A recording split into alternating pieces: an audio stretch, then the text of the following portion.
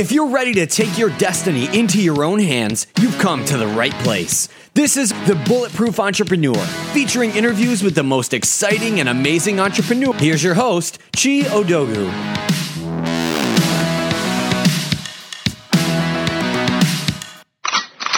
Getting your team up to date on the latest skills required for success is hard work, but you don't have to worry about it anymore. Jolt is an online training platform that helps professionals and organizations access up-to-date training from practitioners at the top of their game. No more watching e-learning videos that are not interactive and may contain obsolete information when you access them. Each Jolt training is done live via interactive Skype or webinar, and the trainers are both practitioners and thought leaders in their field. So you get the latest information that can change your business at the right time. Visit jolt.us and find out how you can start getting the right training for your team today. That's www.jolt.us. Tell them Chi sent you. Hey guys, I got a great show for you today. I'm talking with Stephanie Chung. Stephanie is a former sales executive in the aviation and private jet industry. She's a highly sought after speaker. She's written two books titled Profit Like a Girl, A Woman's Guide to Kicking Butt in Sales and Leadership, and Embrace the Suck, How to Grow and Succeed in Business. She's also the creator of the High Ticket Selling Made Simple, an online course designed to help business professionals close high-paying clients. So I'm pleased to have her on the show today to tell us a little bit about making high-ticket sales and sales in general. So Stephanie, welcome to the show. Thank you so much, Chi. I appreciate that. Glad to be here. Very excited for today's conversation. Great. So, Stephanie, could you tell us a little bit about yourself and your background? Absolutely. So I grew up an Air Force brat here in the United States. And so I grew up around active Air Force bases my entire life. And so I knew early on that I wanted to do something in aviation when I started my career. So I started out working for the airlines. I worked for US Air, which is now American Airlines. I worked for some of the other large airlines as well. And did that, start out at the ticket counter, greeting customers, and then, of course, working downstairs in operations, shucking luggage and packing the plane underneath, and then got into sales. And so worked as an outside salesperson for the airlines. I was 25 years old when I first got my first outside sales job carrying a quota, and my quota was $25 million. And then did that for many years, was successful there, got recruited into the private jet space where I started out selling chartered aircraft, and then moved into eventually becoming the VP of sales for one of the world's largest manufacturer of business jets. So me and my team, we sold things like Learjets and Global Expresses and Challengers and stuff like that. So my team, when I ended my career as a VP of sales in the private jet space, my team had a quota of nearly $1 billion that we had to produce each and every year. So that's a little bit of background in regards to my corporate career. About 4 years ago, I left corporate and started my own executive coaching practice, which is what I do now today. And I love it because I get to work with executives on leadership communication, or really get to work with my passion, which is salespeople, high ticket elite salespeople, and work with them to crush their quotas consistently. So that's a little bit about me, Chi. Now, you said a lot of things here. For example, I'm already scared at having a target of $1 billion in sales annually. So I don't know how you and your team were able to do it. But before we get to that, we'll talk a little bit about your background as an Army brat. So my college roommate, his parents were in the Navy, so they moved around quite a bit. So I guess I'm getting the sense that you are basically a professional new kid, moving around every 2 years or every 3 years. Is that correct? So what were some of that is correct. So what were some of the skills and lessons you learned being always the new girl in every school or in every city after every couple of years? Well, that's a great question. And it's funny because when you're going through it, right, because I moved every 2 years of my entire life growing up, because my dad was in the Air Force. So we went from Air Force Base to Air Force Base to Air Force Base. Now, when you're a kid, that just becomes your normal way of life and you don't really think much of it. You're always the new kid in school. You're always the one that has to make friends. You're always the ones that has to adjust to the change, adjust to the new environment, and adjust to the new neighborhood, and so on and so forth. So you're 100% accurate. I do call myself a professional new kid because that was just my norm and I didn't know any better. Now, fast forward as an adult, I am so grateful, Chi, for that because I can actually now, as an adult, there's not a stranger I haven't met, right? So I can talk to people. I can talk to anyone. I can carry a conversation pretty much about anything with anyone because I've probably either lived where they live or I've been to where they live or I've met someone who's, got a similar background or perhaps we've got some synergies as far as industries are concerned. So I'm grateful now. And I really believe it makes me a much better executive because I have mad communication skills because I had to learn that early on as a child.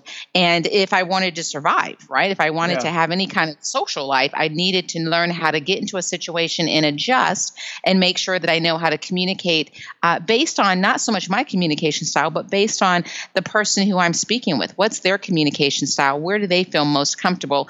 And that literally gave me a competitive advantage as well going through my sales career. Going on throughout my sales career. So there's a lot of lessons that you learn, and I'm sure your friend would attest to it as well. Those of us that are military kids, we learn some stuff, and sometimes we learn it the hard way, and sometimes we learn it, not such a hard way. But overall, I'm really grateful for the opportunity that I was afforded by moving all the time and getting to meet some really special people throughout our world. Great. And your dad was in the not the Navy, the Air Force. So the Air Force. Yeah. So being a strict military man, for example, what were some of the lessons and the discipline he instilled in you? Because it seemed after moving around, you have that experience of kind of like being an unofficial diplomat, sort of, but you also live in a house where you have a guy that's prim and proper and everything has to be, in an excellent way.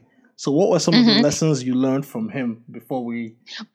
Yeah, well, that's a great question. I grew up literally, and not just from my dad, but also every other soldier that I was around, right?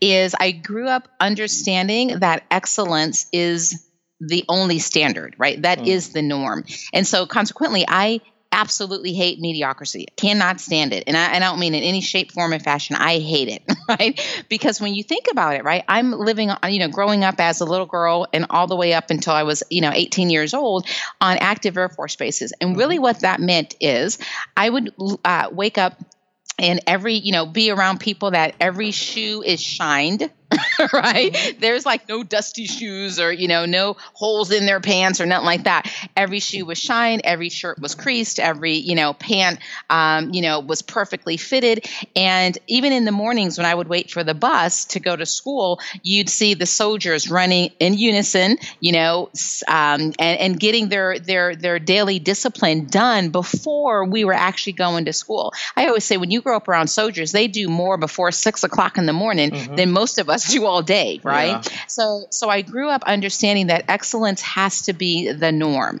And that, for your listeners, I know you and I were chatting a little bit on the phone before we jumped on. And, one thing I like to convey to anyone that's either coming up through the ranks in business or perhaps going to open their own business is you really have to get used to once upon a time, it was okay to be good. But those days are dead, right? You can't be good. You can't even be great. You need to be excellent. And I work a lot with some of the special ops people. And one particular gentleman that he and I are very close, he's a former Navy SEAL. And he does a whole piece on, forget excellence. You need to be thinking elite. Right. Wow. So one thing I would encourage, and whenever anyone listens, I would just always tell them mediocre. If you do anything mediocre or, settle for mediocrity, or it's just the way things are, you're going to die a slow, painful death as far as business is concerned, because everything's moving so fast and we're, living in a global world, and you just have to be bigger and better than your competition. And so you've got to take that mindset on that there is no mediocrity, there is no okay or average. That doesn't exist. And so for me, I'm glad that I had grew up in a military base and had and have a dad that is very much about, if you're going to do it right, and do it right the first time, because there is no plan B, right? You got to complete the mission. Yeah. Great. So you now grow up, you go through college, you get your first job in the aviation industry, and then subsequently, after a couple of years, you get into this sales position where you're responsible for bringing in $25 million. Now, I don't know if in the Air Force you guys were rich or anything, but how does a 20-something-year-old kid, start to bring in $25 million as a quota for sales? I know. Well, first of all, let me tell you, I doubt if you'll find any rich military person here in the States, right?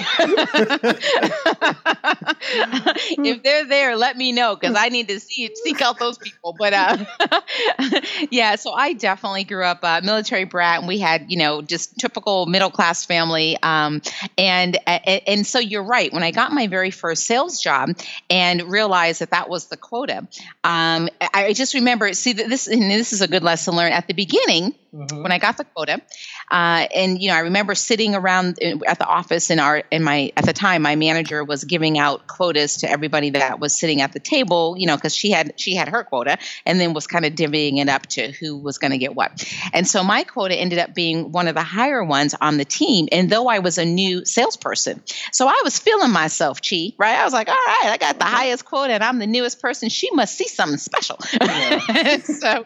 But I will tell you, my first year in sales was horrific. I mean, it was horrible. Okay. Wow.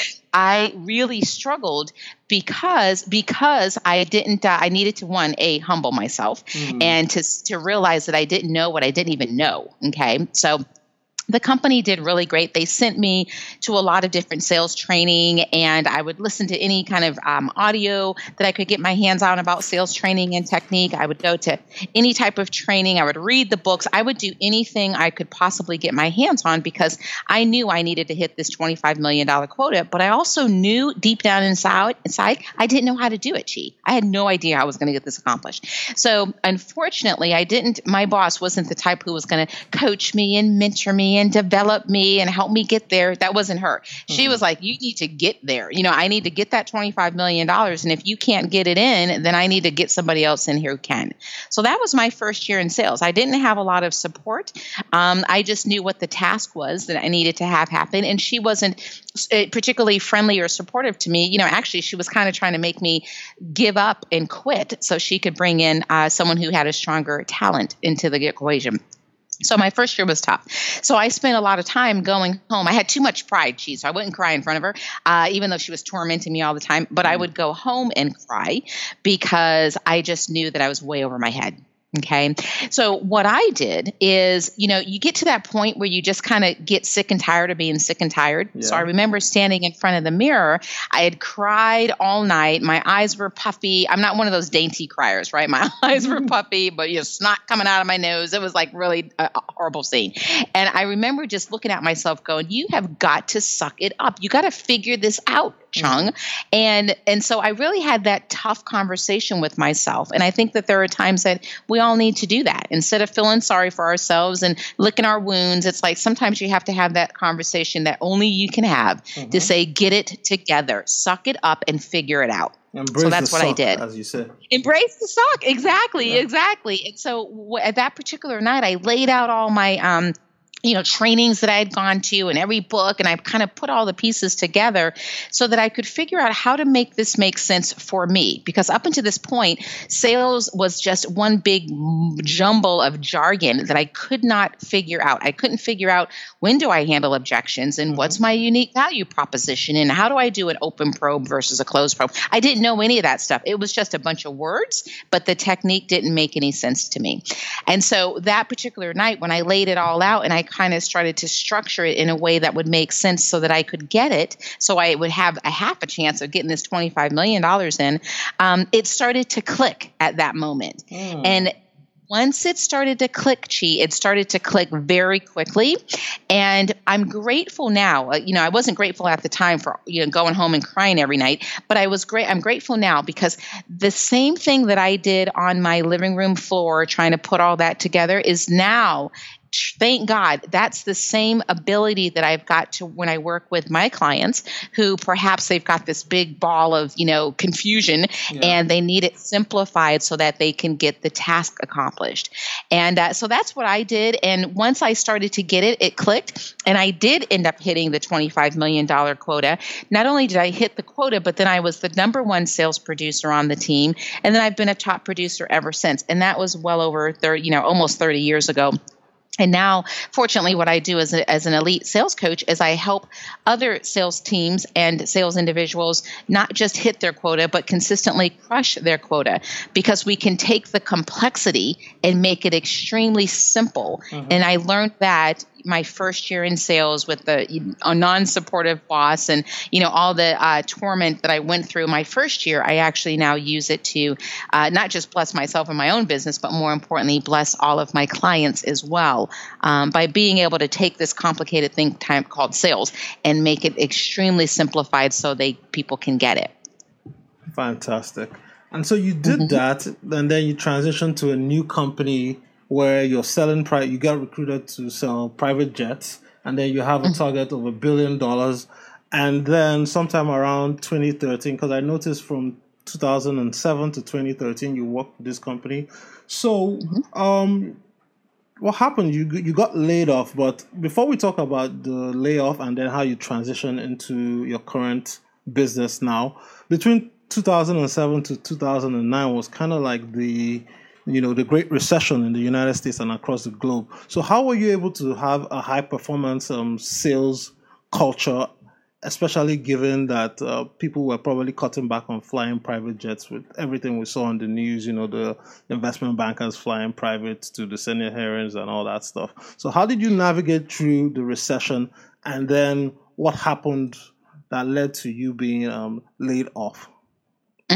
So great question. So you're right. During 2007, 2008, we the whole globe, but I know here in the States we really went through what we call the Great Recession, and it was interesting times during that time because you're 100% right. No one was buying private jets, right? There was just so much going on that if anything, people were turning back their private jets because no one knew when this recession was going to be over. Yeah.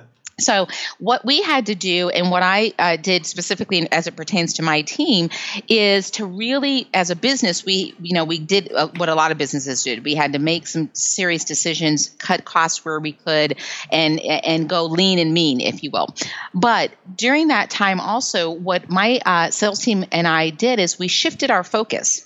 So knowing that we weren't going to be able to get new business because of just the climate that we were in, what we wanted to do was to make sure that we came out of this thing making sure we didn't lose any additional customers. Okay. So we jumped out of the mode of new business captures and moved more into the mode of competitive captures. So how do you take from your competition? And then also loyalty and retention. How do you keep the current customers that you've got? So we did a major shift within the organization. And, it's really interesting because when you focus in on making sure that you keep the current customers and, loyalty and retention, well, that's a different skill set. Yeah. And so, the ultimate goal for any entrepreneur or for any business for that matter is that you want to have your clients buy more stuff from you, buy bigger stuff from you, and go tell all their friends about you. Yeah. Like that's the role, right? And so what we did is we made sure that, from a sales perspective, that the sales team was really equipped and held accountable to you and knew what the vision and the mission was, which was how do we get our customers to absolutely fall in love with us at just a whole different level. So we set out on this thing which we called delighting the customer. And that meant that we restructured the entire business. How do we become super easy to do business with? How do we make sure that the customer is being not just, again, not mediocre, not, everything's good. No, we need to make sure that we literally delight the customer. How do we become part of their trusted inner circle, right? So we're not a vendor. We're not a partner. We are literally a trusted advisor. Yeah. And again, that's a different skill set that's needed. And so we really focused in on putting steps in place to make sure that the salesperson was not just, you see the salesperson when it's time to sell you another jet, right? We didn't want that. It's like, how do we make sure that we get the customers to really know that, wow, when I need something, this is the team that I go to. They are not just my vendors, but they're my trusted advisor. How do we make sure that we're easy to do business with? So we put and revamped the entire organization to adhere to those types of things. Here's what's really interesting is when we came out of the recession, by doing different steps, internally, and, making sure that we were easy to do business with, and that we, I'll give you an example. One of the things that we did is when you think of loyalty and retention, instead of doing big, huge events that cost a lot of money, we got rid of that. And we decided, you know what, let's go ahead and do things that are going to be very customer focused, very intimate with the customer, and create that stickiness that drives them to think of us as the trusted advisor. And then more importantly, drives them to just think of us, period. So that when their friends, right, because rich people know rich people who have private jets know other people who have private jets. When they're on the golf course or in the country club or, in their board meetings talking to their colleagues or friends, and the conversation of a private jet comes up, well, because we've created such stickiness, because we were obsessed with delighting the customer, it was a natural transition for our customers to say, hey, you know what, if you're thinking about a private jet, you really need to talk to, XYZ company and talk to my guy specifically or my girl specifically. So we worked really hard during that recession time, since we couldn't really go sell new jets. It's like, how do we get more business out of our current customers, whether that be through referrals or renewals or just loyalty and retention? So you did that, and then your company gets acquired, and then you're called into the office by your boss and told, hey, Stephanie, we're letting you go. That's on November the 11th, 2013, if I'm not mistaken. So what happened? How did you feel? And then what triggered you to say, you know what, rather than take another job offer or interview, I'm going to start executive coaching at the high level? Yeah. So what happened for me is, you're 100% right, and your data is 100% accurate. On November 11th, 2013, we were going through a merger and acquisition. So one of our competitors had decided that they were going to buy us. And so the leadership team, we were already in the midst of all that, right? Trying to get the business prepared for that. And during that time, I had some conversations with my CEO and had asked, as everybody would, so is my position secure? Is it not? So on and so forth.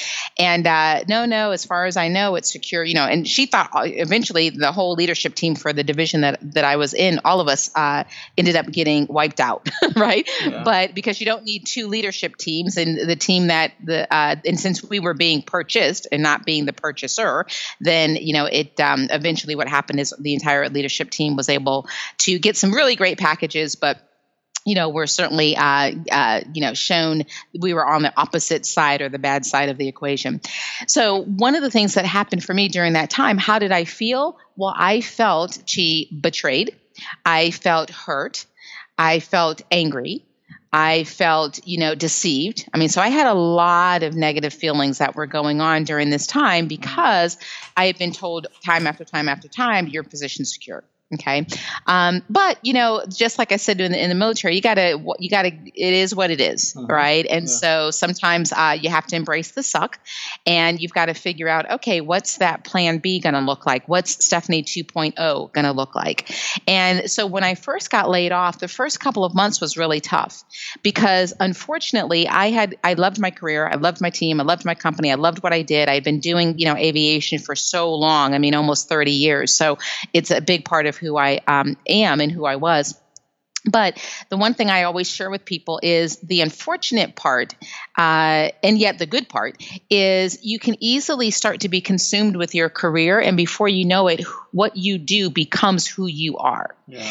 And that was the problem that I didn't even know that I had until what I did no longer existed.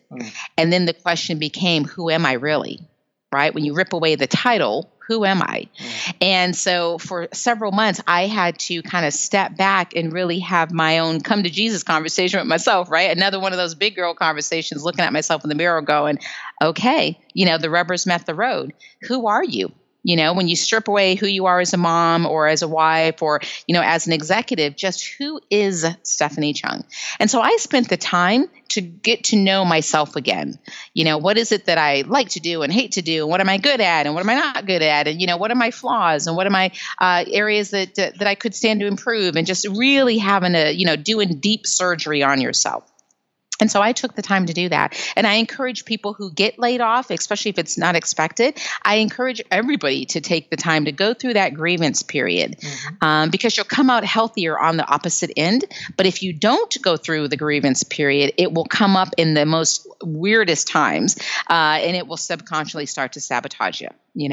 So at the beginning, I, took some time off to myself and just really started to do the internal work that was needed to really figure out what is it that I like to do? What am I really good at? And that kind of leads to your next question. For me, instead of going and taking another job, and I had several different options at that time to just, go back into another executive position within aviation and just keep it moving.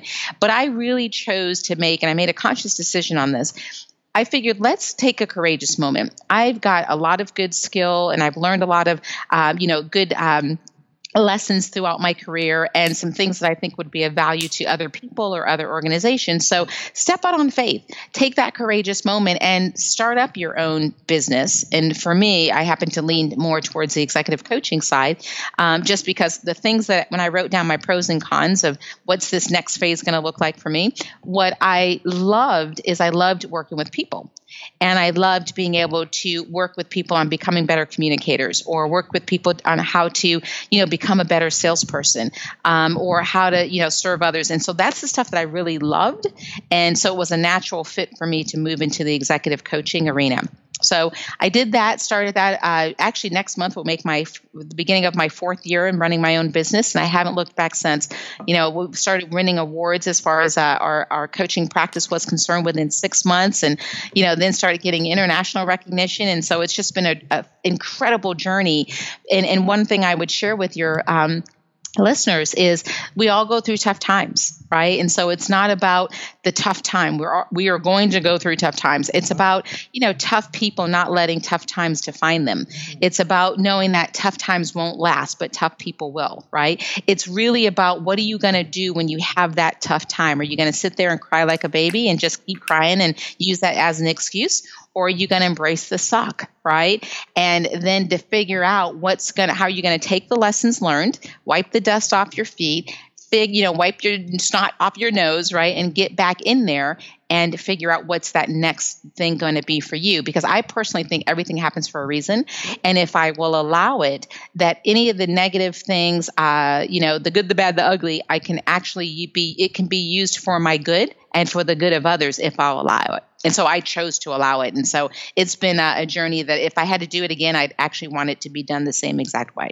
As a high-level sales coach, working with people, executive coach, teaching them about sales, business, leadership, and communication, for example, what are some of the 5 things you'd coach someone that is in an elite sales position? What are my go-to tips? Yes. Yeah. So, at the elite level, there's a couple things that have to happen. One, you have to have mad selling skills, right? And I actually tell this to even people who are, let's say, they're business owners or entrepreneurs who don't have a sales background. You must come to grips with the fact that everybody's in sales. And whether it's you're selling your vision, you're selling your brand, you're selling your kids how they need to eat their spinach that day, right? Whatever it is, We're all in sales. And so, and just because you may not be comfortable with it or may not like it doesn't mean that it just goes away. Yeah. You've got to come to grips with, you've got to get really, really good at sales. And when I say really good, I don't mean, oh, I'm good with people and therefore I'm good with sales. That's good for the amateur level. It's certainly not good for the elite level. At the elite level, you have to have selling skills. You have to have formalized sales training. You have to understand the psychology of sales. And you most importantly need to understand how best to communicate with people, because just like buyers have a decision-making process, salespeople have one as well. So the very first thing is, I would say, you got to have mad selling skills. The second thing, and I kind of touched upon it already, is you have to be really, really good at sales communication. One size never fits all. And so what I always tell salespeople is, if you have only one proposal, or you answer email inquiries the same exact way, or you have one pitch, if you will, then shame on you. Because all of us have different communication styles. And our job as salespeople is to be able to figure out, based on the buyer in front of you, what is their communication style. And then you, since you're the salesperson, you adjust your style accordingly. So you should have 4 different kinds of proposals. You should have, if you're going to pitch your idea or your service or your product, it should be presented 4 different ways, because there's 4 different communication styles that we all have as human beings. We all have a combination of all 4, but we all lean towards our primary style. And so you've got to know what those are, and you've got to make sure that you make the adjustments accordingly. The third thing I would say at the elite level is I spend a ton of time, Chi, working with people on their sales mindset, or just their mindset in general, right? Yeah. So much of the battle starts in your head. Exactly. And if you're going to sell a high ticket item, or you're just not going to be the cheapest in your space, right? Because if you sell the cheapest item, then, half the stuff doesn't matter, right? Mm-hmm. You just keep cutting your costs. But if you don't, and I hope nobody does, then it's really about your sales mindset. All of us have financial beliefs, and based on how we grew up, where we grew up, our experience, how do we see money? If you're going to command a high price, then it's important that you see money in a healthy kind of way. Were you the type of kid like me who was brought up with, turn all the lights off, right? Money doesn't grow on trees, or eat everything off your plate because there's, kids starving wherever, right? So I was brought up where money was discussed, but it wasn't discussed in a level of abundance. It was discussed more in the level of, Scarcity, exactly, right? So you've got to have that, aha moment to figure out, what is my relationship with money? So you must have a sales mindset, because at the end of the day, you're trying to sell something, and how you see money will impact it subconsciously or consciously. The other thing I would say is, you also have to have sales confidence. You do have to have some swagger, right? No one wants to, try to buy something from someone that seems to be insecure and lack confidence in their product or their service, or worse yet, themselves. So you've got to get that figured out. If confidence is something you struggle with, figure it out. Get the help you need, read the books, do the tapes, go see somebody, talk to somebody, do whatever you have to do. But, fake it till you make it. I don't know, but you've got to have confidence, because again, I'm asking you to give me your money based on what I think you need, based on the discussions that we've had, and so in order for someone to give you their money, which is really all sales is a transaction for commodity with money, based on the conversation, then you need to be confident. I need to be confident, right? That I'm going to do right by you, because you're giving me your hard-earned money. And so sales confidence is not something that needs to be taken lightly. I spend a lot of time when I'm coaching my VIP clients. And these guys are already at the high level, right? They're already making well into the 6 figures. But all of us have days that our confidence is a little bit shaky. That's human nature. But you just have to make sure that you know what your trigger points are, and you know how to overcome them. So sales confidence is really, really important. And then the last thing I would say, Chi, is, you just have to have grit. right? You've got to grit it out. Life is tough. Running a business is hard. Working in corporate is tough. We always say corporations are a messy human enterprise, right? Yeah. So you've got to have that internal grit, that tenacity. When things get tough, what are you going to do?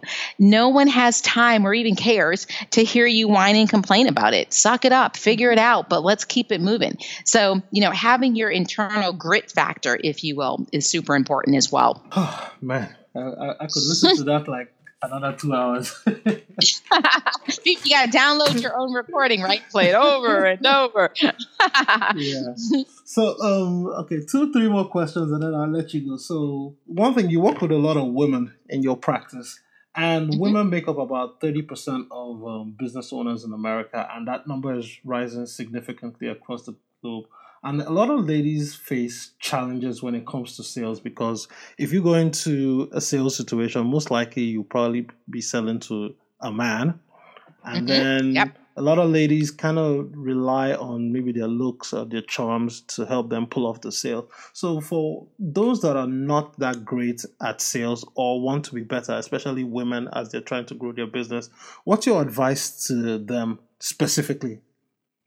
Sure. Yeah. I do. I love working with my sister girls, right? Yeah. And a lot of times when I'm working with women in my practice, it's because I think almost at this point, they're probably all own their own business, or they're managing partners and stuff like that. So sometimes what we'll work with is on just executive presence, right? Because sometimes women, they may be the only woman at the board table or the only woman in the room. And so that can be a little intimidating. So, how do you work with your presence? But to answer your question specifically, you are 100% right. Unfortunately, we've got a long way to go, right? So we've making some great progress, but we still have a long way to go. So yes, 9 times out of 10, when as a female, when you're selling, you're probably going to be selling to a man. And so what does that look like? So one thing I always share with people is a couple things. One, let's say that whether you're creating your own business or you're trying to move up that corporate ladder, there's some things that you really have to do. I don't believe, and you can tell by my attitude, I'm not one of those that believes that women should be seen and not heard. A lot of times women were brought up to be pretty and play with their dolls off in the corner and don't cause any problems, right? And the boys were like running around, tearing up the place, right? And people kind of expected it that way. And then the girls were supposed to be, really pretty playing, house and dolls. And there's nothing wrong with that until you get into business. And so one of the things I tell people is throw humility out the door. Those days are gone. If you have something, don't fall into the trap of, I'll just let my work speak for itself. No, you speak for yourself. Right? Because no one has time to try to figure out and decipher what you're thinking and what did you mean by that? And, oh, she's so nice, so let me, kind of help her out. It doesn't work that way. If you have something to say it. Yeah. And also be clear on how you communicate. Communicate in such a way that it's concise and it's clear, and everybody understands what it is that you meant. Let your yay be yay and your, yes be yes and no be no. Just be really clear. Sometimes with women, we have such a hard time saying no. It is an area that most women struggle. And also they struggle with, being able to say thank you. So if you say to a woman, wow, especially us other women, we may say, wow, that's a cute dress. Most women are going to go, oh, this whole thing, I got it on sale at such and such store. They're going to downplay it. Right. Yeah. Whereas what I do is teach women, just say thank you. We don't need the whole story, right? If someone says that's a cute dress, you say thank you. Right. And leave it at that, because there's people, when they give you a compliment, they're blessing you, but they're also being blessed. Right. If you shoot that blessing down by saying, well, this whole thing, it's not really that great. I mean, I bought it. It was 40% off. I've had it like 3 years. If you start going through all that, not only are you not being blessed, but more importantly, you've just robbed them from the blessing. Right? So just learn how to say thank you. On the flip side, learn how to say no. A lot of times women will just overextend themselves because they don't know how to say no to people. And so one of the things that I teach, I actually have a video, if you go on my YouTube channel, is a video on how to say no. And here it is in a nutshell.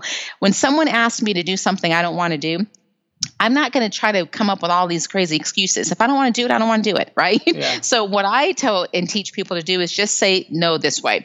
So let's say you asked me to do something I didn't want to do. I'd say, you know what, Chi, thank you so much for thinking of me. I really appreciate the opportunity. I'm not going to be able to do it, but I appreciate you thinking of me nevertheless.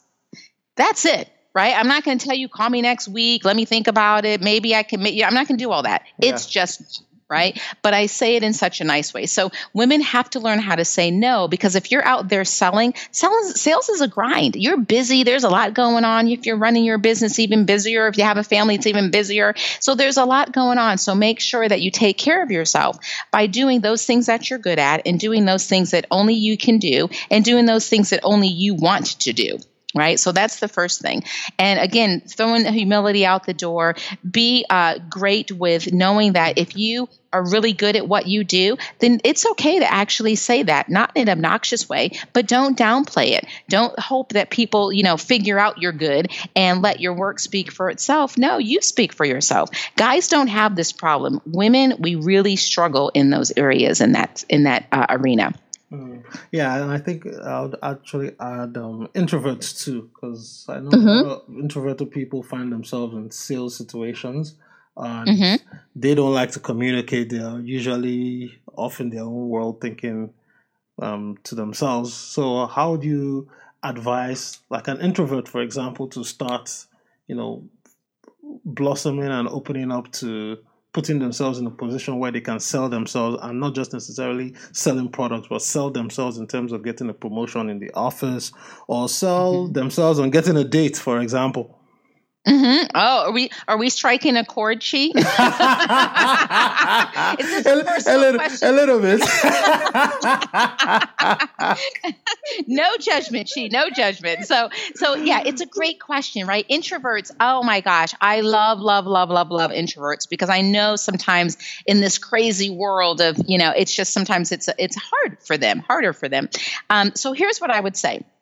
And it's funny, a friend and I were talking about this recently about speaking and, introverts who want to go on the speaking circuit, let's say, because they have a lot of good information, but, but the thought of standing in front of, hundreds or thousands of people speaking, it can be a little terrifying.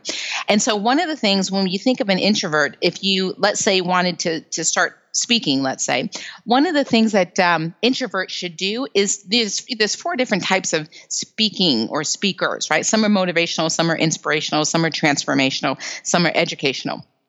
So if you're an introvert and yet you really do feel like you've got some good stuff to share, then you most likely are going to be more of an educational speaker, because an educational speaker is just going to be presenting the facts and the information. They're not going to try to get you inspired, to get you like woo woo or any of that stuff, right? That's going to be a bit much for an introvert, but just stay in your lane. So you've got really great information to share. People would be blessed to hear it. So do you, right? But make sure that, okay, I'm going to be a speaker, but I'm going to be more on the educational forefront. So that's the one thing. The second thing is, let's say that they are trying to move up in their career at work.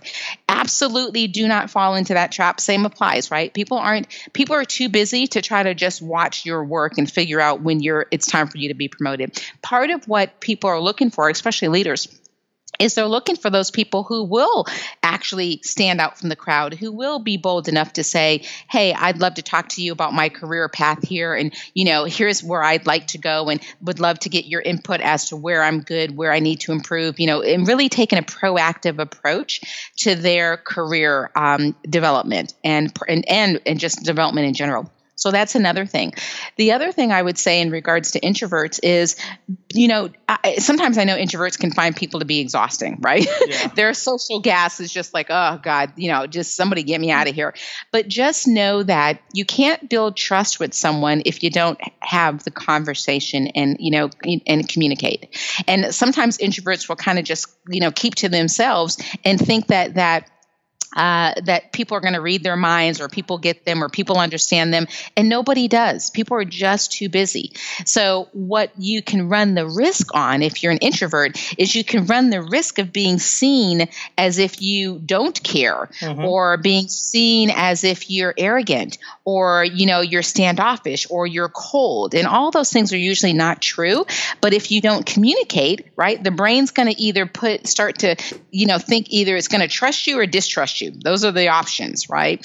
And so when you don't talk to people and you just kind of sit back in the background, then you just have to be mindful of the fact that it may send a different message than what you're trying to communicate. So I always tell introverts, let's start off in a small trust circle, right? So you don't have to go and talk to everybody, but just start getting comfortable with little things. When you're walking down the hallway, look somebody in the eye, smile. Eventually, we can get to the point where you can look somebody in the eye, smile, and say hello or good morning or whatever. But start to do those little things, because believe it or not, and I won't go and bore you with the details, but there's a lot that goes on from a neuroscience perspective when it comes time to building trust and or distrust. And there's a lot of chemicals that are being produced in the brain subconsciously. So how you interact with people really does matter. And when you're trying to build trust, which is the first and most important part of sales in general, right? We've got to get people to know us, like us, and trust us. Then it's important. And that doesn't come by you being quiet and keeping to yourself. We can't form that kind of trust that way. It has to be based on communication. So with introverts, it's a little bit tough, but I would say, don't feel like, because usually introverts will compare themselves to, the most boisterous person in the room, right? So we don't need to compare ourselves. That's just unequal. But you be you, because there's a big value that introverts bring to the table.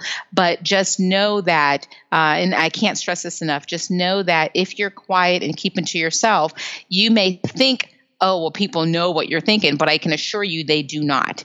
And if they do start to assume what you're thinking, it's probably not anywhere near where you want them to be.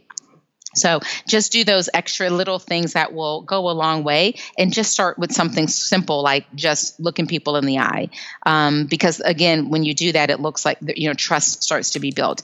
Smiling to people. When you smile, here's a quick fact. When you smile, it produces a dopamine effect in the brain, which is the feel-good drug. So not only is the person receiving the smile, their brain will produce a dopamine effect, but your brain will produce it as well. So again, I can get really geeky on the whole science thing. So, but I won't, because I know that, time is of essence. So I would just say, for the introverts, you're not alone.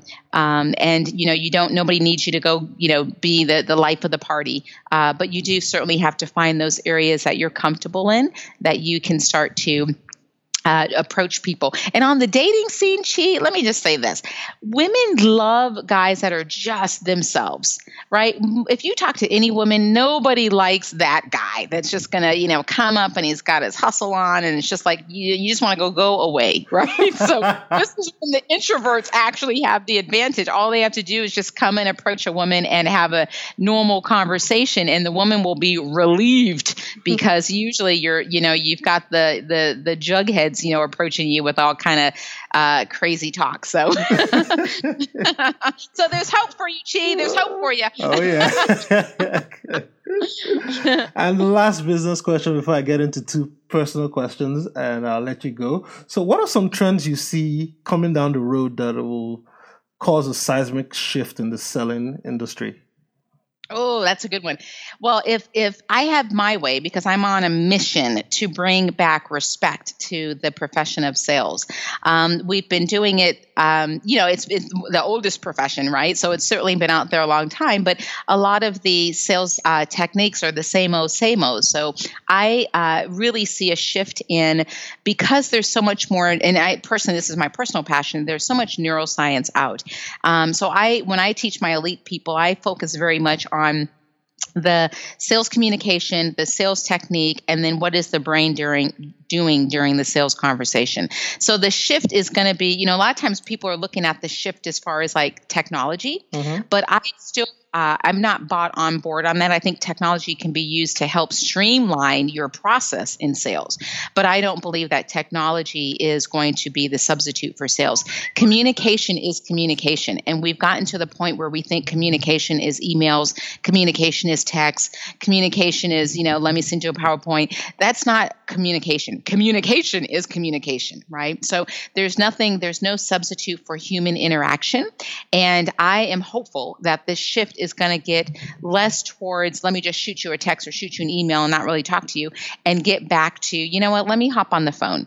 Let me take you out to coffee. Let's have that kind of conversation. Because when you're selling a high ticket item, you're not going to somebody's not going to give you $20 million over an email and some proposals in a PDF, right? Yeah. Like somewhere we're going to have a conversation. So I see the shift going back more towards human behavior and less towards technology and all that. And really people starting to get back to their roots of, you know what, let's just have a conversation.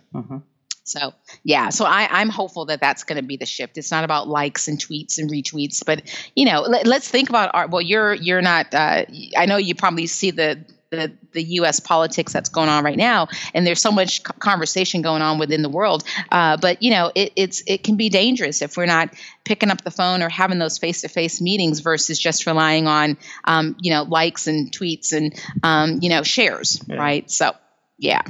Great. And so for the advice segment, as we start to wrap up, what are some of the materials you use to help you become a better sales executive, a better speaker, and a better leader? Ooh, that's good. So I use a lot. I mean, I'm in a mastermind group myself, right? I probably spend, well into the six figures every year just on my own development because I don't want to just be at the top of my game. I want to stay at the top of my game. Yeah. And because of that, I can command a higher price because my clients will know that they're going to get something that is not like the ordinary out there. I always say it's the equivalent of if you go to, a dentist that has no teeth, right? You're like, what?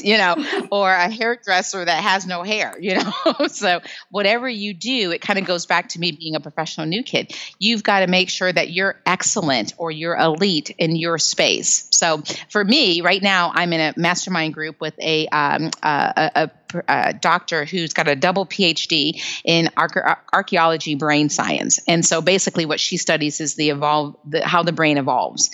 So, when you're a caveman to, now to some other, what's cutting edge brain science. So that's a mastermind group that I'm in. And why? I'm in it because, well, one, the brain plays an important part in any conversation. And because I specialize in leadership communication and all things sales, especially high ticket sales, communication and what's going on in the brain is really important to me in my business. And it gives me a differentiator compared to other people. The other thing is I read a lot of books. I read a ton of books actually, and then of course I am part of on the coaching scene. There's a lot of different opportunities that you can go to hear other speakers, and and I'm certified by two of the world's greatest. So Marshall Goldsmith is somebody who's a mentor to me, and then also Brian Tracy, and these guys are just legends in the space, and so I get a chance to really listen and absorb the things that they offer and share with those of us that are on the elite coach side. So school's never out for the pro, I guess is the bottom line, Chi. Yeah. But, read really good books, go participate in mastermind groups. And really the bottom line is invest in yourself and don't count on or expect anybody else to do that. If you want to be the best, you're going to have to prove yourself to be the best. And that really comes down to not just how charismatic you are, or how nice you are, or how smart you are, or how pretty you are. People want to know, what do you have planted on inside of you? And you get that through knowledge and discovery. Great. And for people that want to follow in your footsteps, what's the advice you give to a new grad thinking of launching a venture, or somebody that's trying to transition out of corporate into sales? Well, I would say go in with your eyes wide open, right? Know the areas that you're really good at, and know the areas that you're not really good at, and then get some support and some help in those areas. Also, I would say, you've got to go in and know really three things. Manage your network. So networking is really important. Know how to do it and when to do it. But more importantly, just know in life, you need to always be doing it, right? Because it's really about who you know and who they know. Mm-hmm. So manage your network. Also, be mindful if you're going to start a business, make sure you understand your numbers.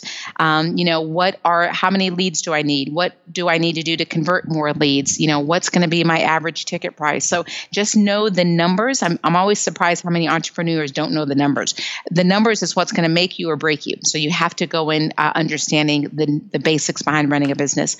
And then the third part is, I would say, know that whatever product or service that you're going to create or run or, any business you're going to start, it's not about your passion point. It's really about how can whatever it is that I have to offer, what problem am I solving out there in the world? And start from that place. So, if I ask people, hey, what do you do? They always kind of tell me what their product does or what their service does. That's really not the answer to the question. The answer to the question is, how do you help somebody make their life or their job easier? That's what you do, right? So that's how you need to explain it. So, I would just say anyone starting out, either through their career or in their own business, just make sure that you're coming from a place of the buyer's perspective and not so much from your perspective. Great. Thanks for all the helpful information, Stephanie. So where can people find you if they want to reach out to you and talk to you or buy the book, for example, Embrace the Suck and Profit Like a Girl? Perfect. Well, you can actually download for free Profit Like a Girl at profitlikeagirl.com. So people can download the book for free at profitlikeagirl.com. Embrace the Suck. I believe it's on Amazon, Kindle, like all those things. And that's more so for small business owners. But I would also just tell people, feel free to go to stephaniechung.com. stephaniechung.com. And there's a ton of free resources that I've got on my website, and we're really good about updating information, always current blogs, and you can kind of follow me that way as well, either through LinkedIn or Facebook or what have you. But go to stephaniechung.com and you'll get a ton of good information, and we're always updating it and being mindful of sharing the latest, stuff with our followers. Thank you. And I'll put all those links in the show notes. Thanks for coming on the show, Stephanie. I really appreciate you spending the time to share your sales, leadership, and communication wisdom with all of us, especially me. And we wish you much success on your future endeavors. Thank you so much, Chi. It was such a pleasure to be here. And I wish you the best as well. And thank you so much for inviting me. Don't let another minute go by without taking action to change your life. Visit Audacy.com right now for more incredible resources, and we'll see you next time on Audacy, the Bulletproof Entrepreneur.